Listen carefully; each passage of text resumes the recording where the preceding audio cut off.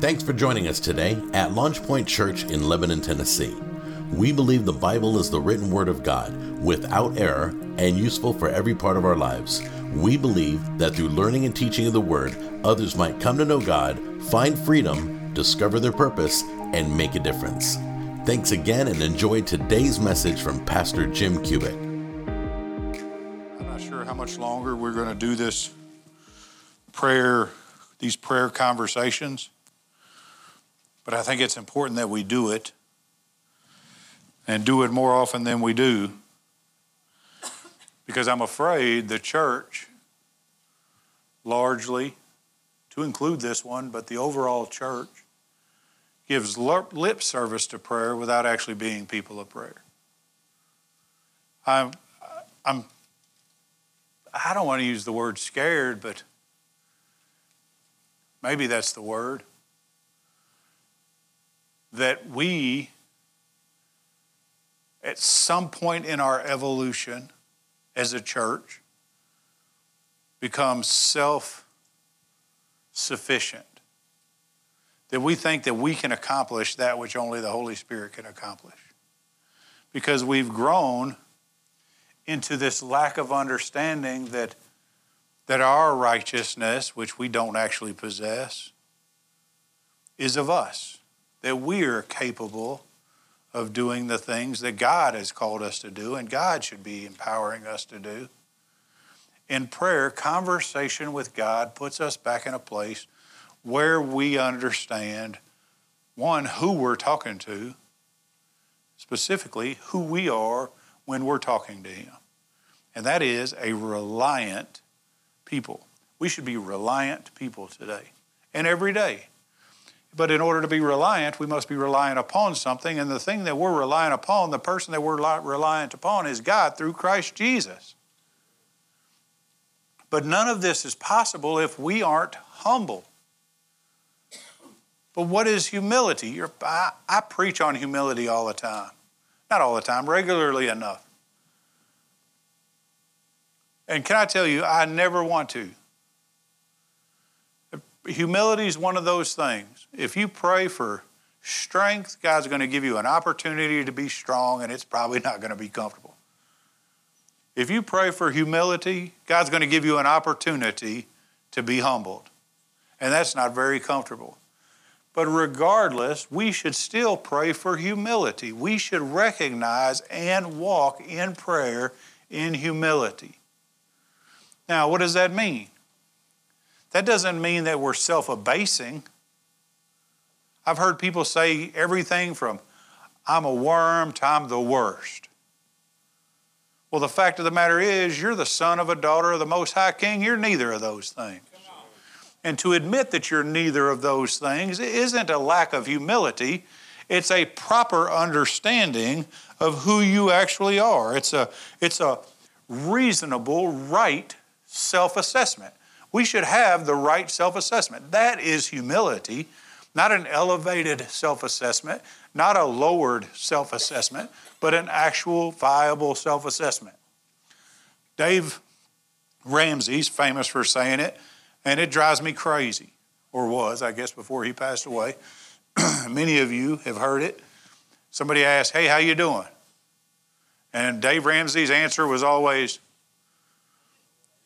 it's better than I deserve. Right? What's wrong with that? The fact of the matter is, that's not true. You're the son or daughter of a Most High King. You deserve to be treated as the daughter and the son of the Most High King. And it's not unhumble to say that. I belong to God. Jesus Christ gave His life so that I might be in relationship with Him. I can be bold about that, but still be humble.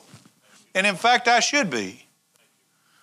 But there is a definitive line between boldness and arrogance.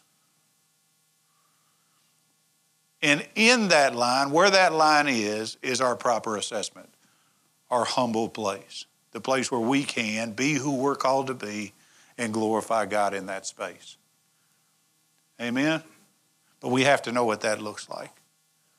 We have to be able to remain humble in all things.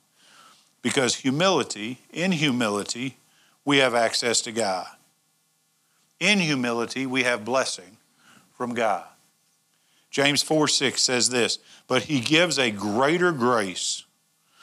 Therefore it says, God is opposed to the proud. That means he is in direct opposition. The omnipotent, the all-powerful, the transcendent, the omniscient God, omnipresent God, is in direct opposition to the proud. But he gives grace, that which we don't deserve, to the humble. I don't know about y'all, but I need grace, not opposition from God. And the Bible tells me that if I am humble, I'll receive grace, not opposition from God. Am I speaking too fast? Everybody with me? All right, I'm not going to slow walk this today, but I am kind of because, man, it's pivotal that we understand our proper position. And so we're going to talk about that, specifically in regard to humility, from Luke chapter 18. So if you want to turn there, there's two parables, chapter 18, verses 1 through 8, and chapter 18, verses 9 through 17, that discuss prayer. Jesus gives two parables on prayer. The first one is the unrighteous judge or the persistent widow, whichever your Bible may say. But it's not actually, I'm not going to cover that one today, but it's for a purpose. And I will just tell you what that purpose is. Jesus says, be persistent in your prayer, which is what the parable is about. Don't lose heart. Always pray as you ought. Don't lose heart. Be persistent. So I'm just giving that as a sidebar to let you know where he's headed after that. Too many of us don't get the answer we want from God or the answer we think we should get from God, and so we lose heart. We stop praying the way that we should. A humble person realizes that it doesn't matter what answer you get from God. If that's the answer from God, you're to walk in it. Sadly, the Americanized understanding is that if it's not a yes, God didn't answer my prayer. But that's not true. There's three answers that God can give you in prayer. Yes, which is what we're all praying for. No, and not yet. Perhaps you're not spiritually prepared, mentally prepared, physically prepared to receive the blessing or whatever it is you're asking God for. Amen? And so he says, but regardless, don't lose heart. Still be people of prayer until you receive that prayer or until you receive that answer. Don't lose heart in your prayer. That's a whole other sermon. I'm not going to spend a lot of time with it. I just want to tell you, as we're talking about being humble, don't grow arrogant in the fact that God's not answering your prayer. Don't lose heart. He hears you. He knows your request. And he's either going to give you a yes, no, or not yet if he hasn't already. Amen? What I am going to talk about today is our posture as we continue and be persistent in that prayer, as we don't lose heart. Verses 9 through 17. And I'm going to read that now. And he also told this parable to some people who trusted in themselves, that they were righteous and viewed others with contempt. Two men went into the temple to pray, one a Pharisee and the other a tax collector. The Pharisee stood and was praying this to himself: God, I thank you that I am not like other people, swindlers, unjust, adulterers, or even like this tax collector. I fast twice a week. I pay tithes of all that I get. Do you think he's really thankful? He's not thankful. He thinks he's self-sufficient. What's he really got to be thankful for? He thinks his works have done him some kind of good. All our works do is prove that we're saved. They prove us. They don't make us. Amen? But anyway, I digress. I'll get to that in a minute. 13, but the tax collector, standing some distance away, was even unwilling to lift up his eyes to heaven, but was beating his breast, saying, God, be merciful to me, the sinner. I tell you, this man went to his house justified rather than the other. For everyone who exalts himself will be humbled, but he who humbles himself will be exalted. And they were bringing even their babies to him so that he would touch them. But when the disciples saw it, they began rebuking them. But Jesus called for them, saying, Permit the children to come to me, and do not hinder them, for the kingdom of God belongs to such as these. Truly I say to you, whoever does not receive the kingdom of God like a child will not enter it at all. Amen. So I'm going to talk to you about the proper posture of prayer. And the proper posture of prayer is humility.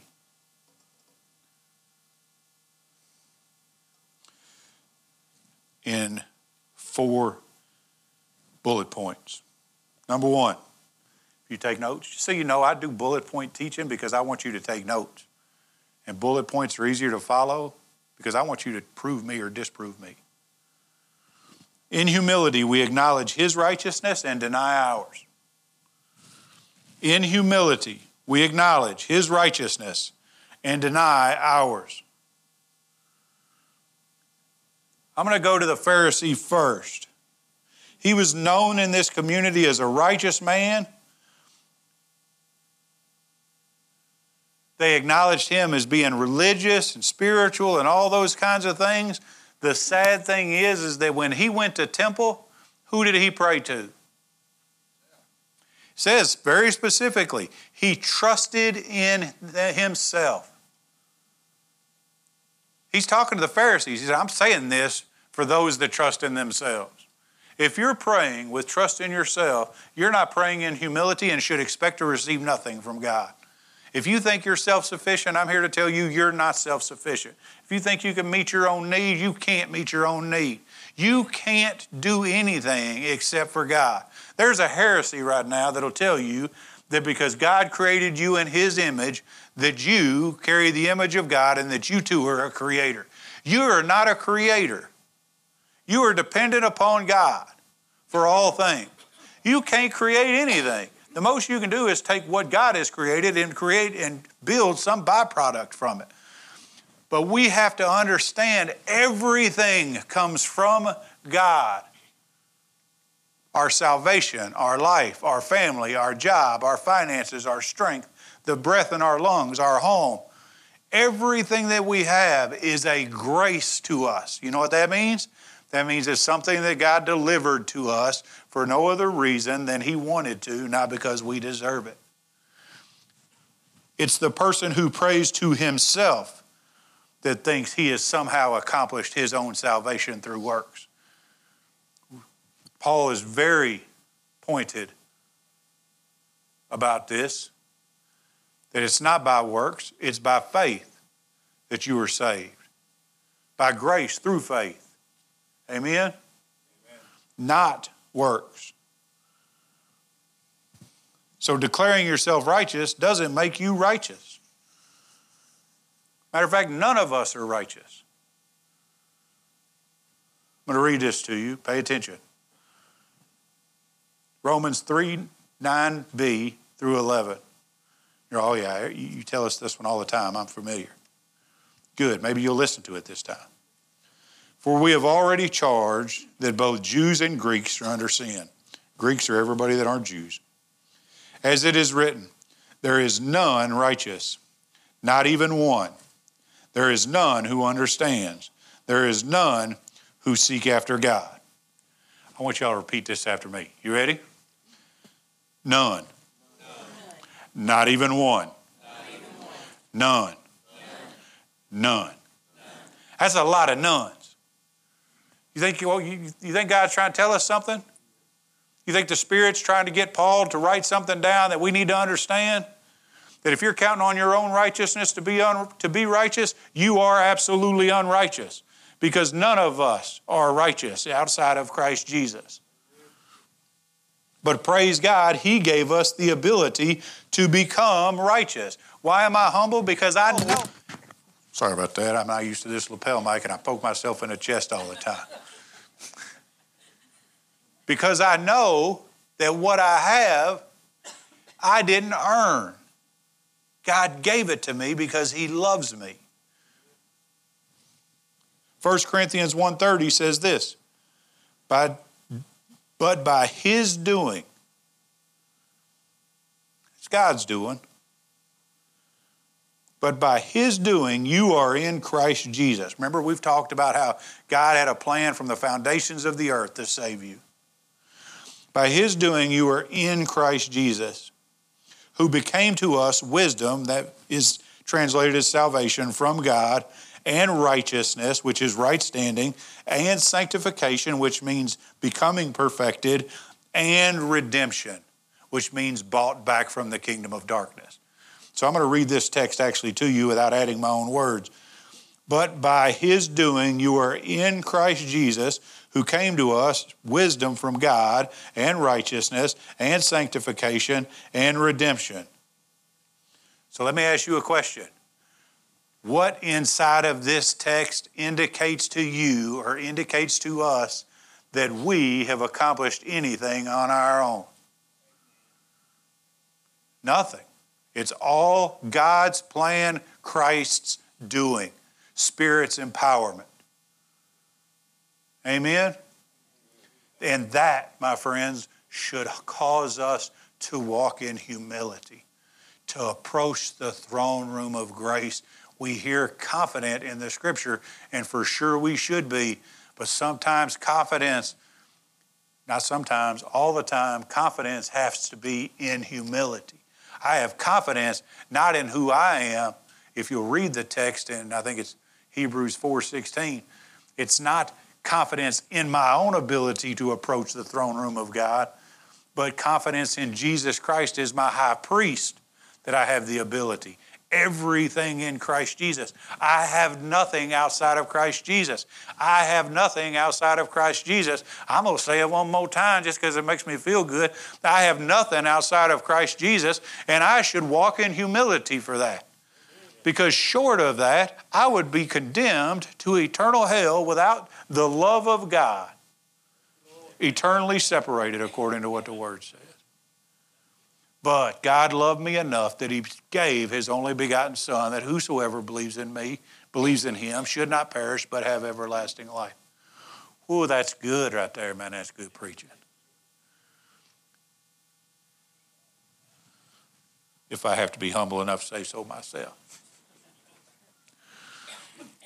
Because the Pharisee lacked humility, he prayed to himself. And this is what he prayed. God, I thank you that I'm not like other people, swindlers, unjust, adulterers, even like this tax collector. I fast twice a week. I pay tithes of all that I get. Man, if I had $1 for every time somebody said something like this, stupid like this to me. I'll ask them, where you at? How's your walk? And they always allude, well, I'm not doing this, so that's good. I'm not doing that, so that's good. You know, so-and-so, he's pretty jacked up. I ain't as jacked up as that guy is. Y'all ever heard anything like that? Perhaps even thought anything like that. You didn't have to say it out loud for it to be heard in the ears of God. I've done it. Because we have a tendency to grade our sin. We say, oh, I'm not a murderer.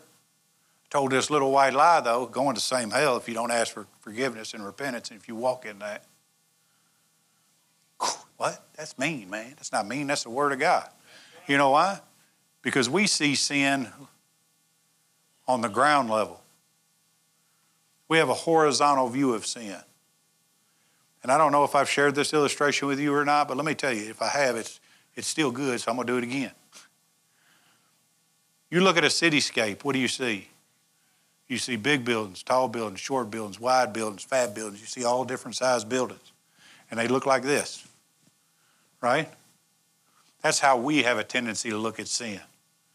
And there's these little bitty sins, and then there's these great big, huge, towering over everything sins. And somehow we think that sin is more significant than this sin. But God doesn't see our sin from a horizontal position. God sees our sin from a transcendent position, which means above. And if you'll look down, get in a helicopter, look down at a city, you know what you see? You see a bunch of squares. You can't tell how tall they are. You can't tell how many stories they've got. You can't tell any of that. You can just tell that a building's there. When God's looking at you, he just sees that there's sin there. And that should humble us. For us to ever get into a place and say, at least I'm not that guy, means that you didn't understand the grace you were given, because you were in the same divine rebellion against the divine God that he's in.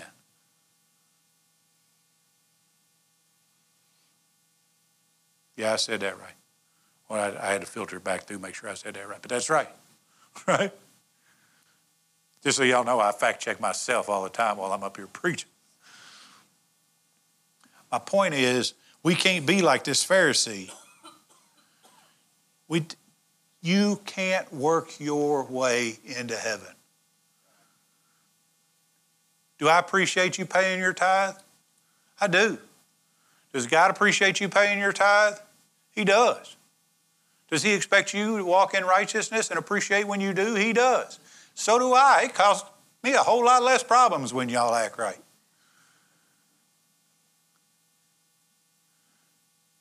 But you paying your tithes or not paying your tithes isn't going to keep you out of hell. It's going to keep you out of blessing.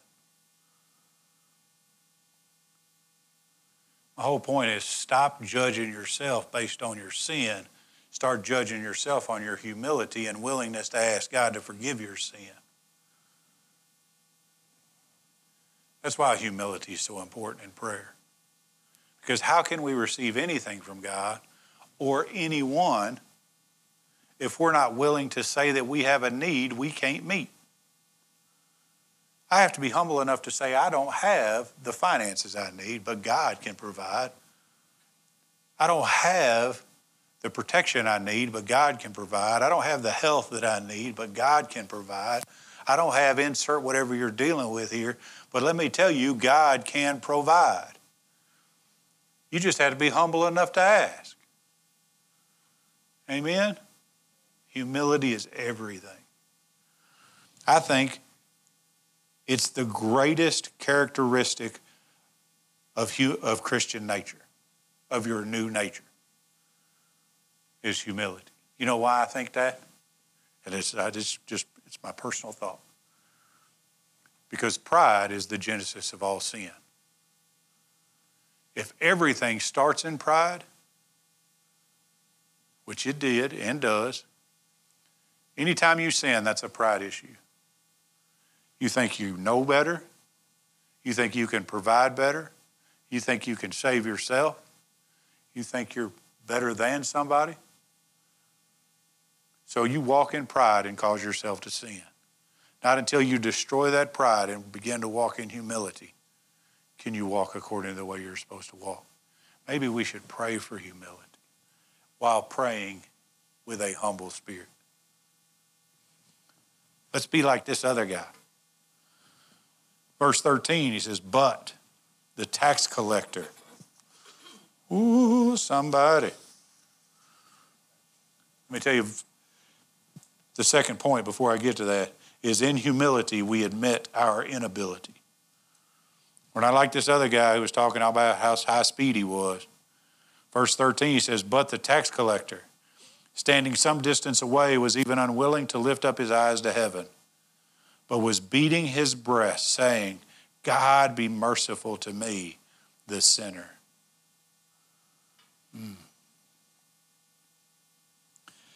This is beautiful to me. But it saddens me too. How many of you, and I'm going to ask a sincere question, I hope I don't get an answer, but I hope it causes you to reflect. How many of you have allowed the enemy to condemn you of your sin to the degree that you have separated yourself from other people and God? Because that's what this guy did. He was so convinced that he was unworthy. He separated himself physically and wouldn't even raise his eyes to heaven. So many of us have assumed the counterfeit for conviction, which is condemnation. We believe that we're never going to get it right. But the Bible says in Christ Jesus, you can get it right. That's the difference between conviction and condemnation. The enemy will counterfeit everything that God does to the degree that he can. Couples break up because they fell in love with somebody else. That's counterfeit love. That's lust. Counterfeit for conviction is condemnation.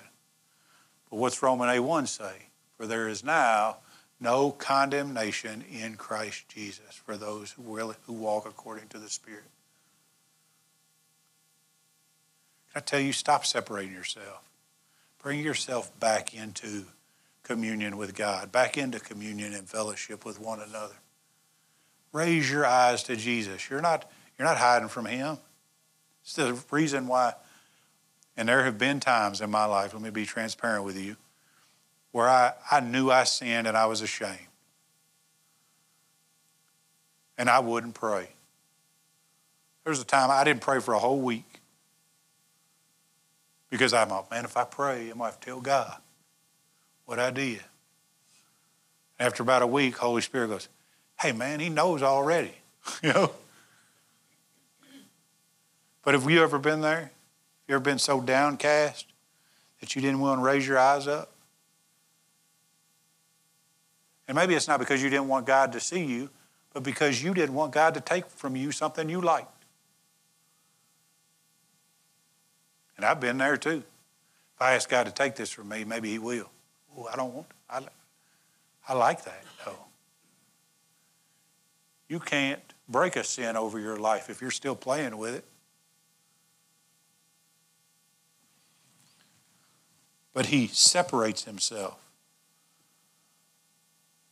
He downcasts his eyes, beats his chest, and says these 7 words. God, be merciful to me, the sinner.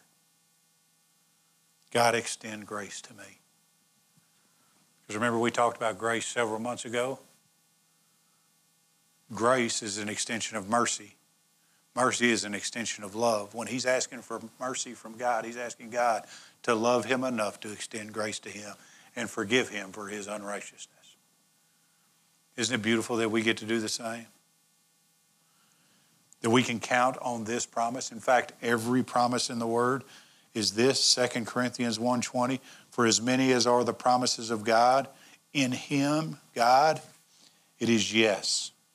Wherefore also by him is our amen to the glory of God through us. When I don't separate myself, when I raise my eyes to him, when I call out in repentance, his answer is yes. And my response is amen, because I'm that confident in his yes, so that he might ultimately receive glory for his yes. Amen? Isn't that good? But we can't get it and can't have it if we're not willing to acknowledge who we are. Sinners saved by grace. Number 3, in humility, we walk away justified. I tell you, this man went to his house justified, other than the other. This is verse 14. For everyone who exalts himself will be humbled, but he who humbles himself will be exalted. It's pretty simple. I picture this Pharisee doing what Pharisees do. He just did his loud prayer, trying to look righteous in front of everybody, probably being adored by the people. They're honoring him. They're doing all the stuff that the Bible says, giving him first place, probably getting out of his way when he walks out of the temple. You know, he's got his phylactery on, feeling all righteous. The Bible says he left and went to his house unjustified. But this guy, the guy who humbled himself in prayer, was justified. He was exalted because he was humble. The other one will be humbled because he thought himself exalted. Our job is to seek justification, which God readily offers us in Jesus. To be justified just means to have your charges stripped of you. Your charge is that you're a sinner condemned to death. Jesus stripped those charges of you. Amen? But we have to be willing to pray. Humility with expectation that God will do what he says he'll do. And then finally, in humility we receive the kingdom of God. In humility we receive the kingdom of God. 15, 16, and 17. I'll tell you, most people stop this teaching, this parable. They say, well, it stops at 14, and then he gives another lesson in 15 through 17. But I don't think that's true. I think it's intended to highlight the importance of verses 9 through 14 as it reads like this.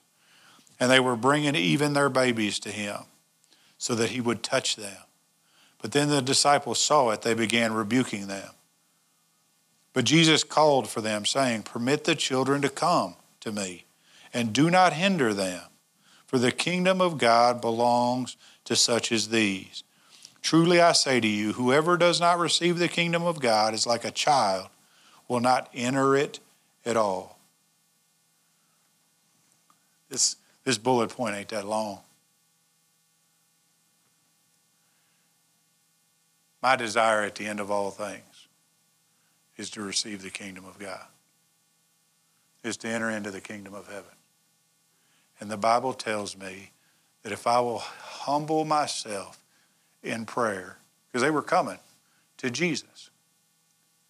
If we come to Jesus in humility as a child, then we have the promise that Jesus gave that child, which is that the kingdom of God belongs to such as these. Amen? We can't expect to receive anything if we're too prideful to think we're capable of accomplishing that thing on our own.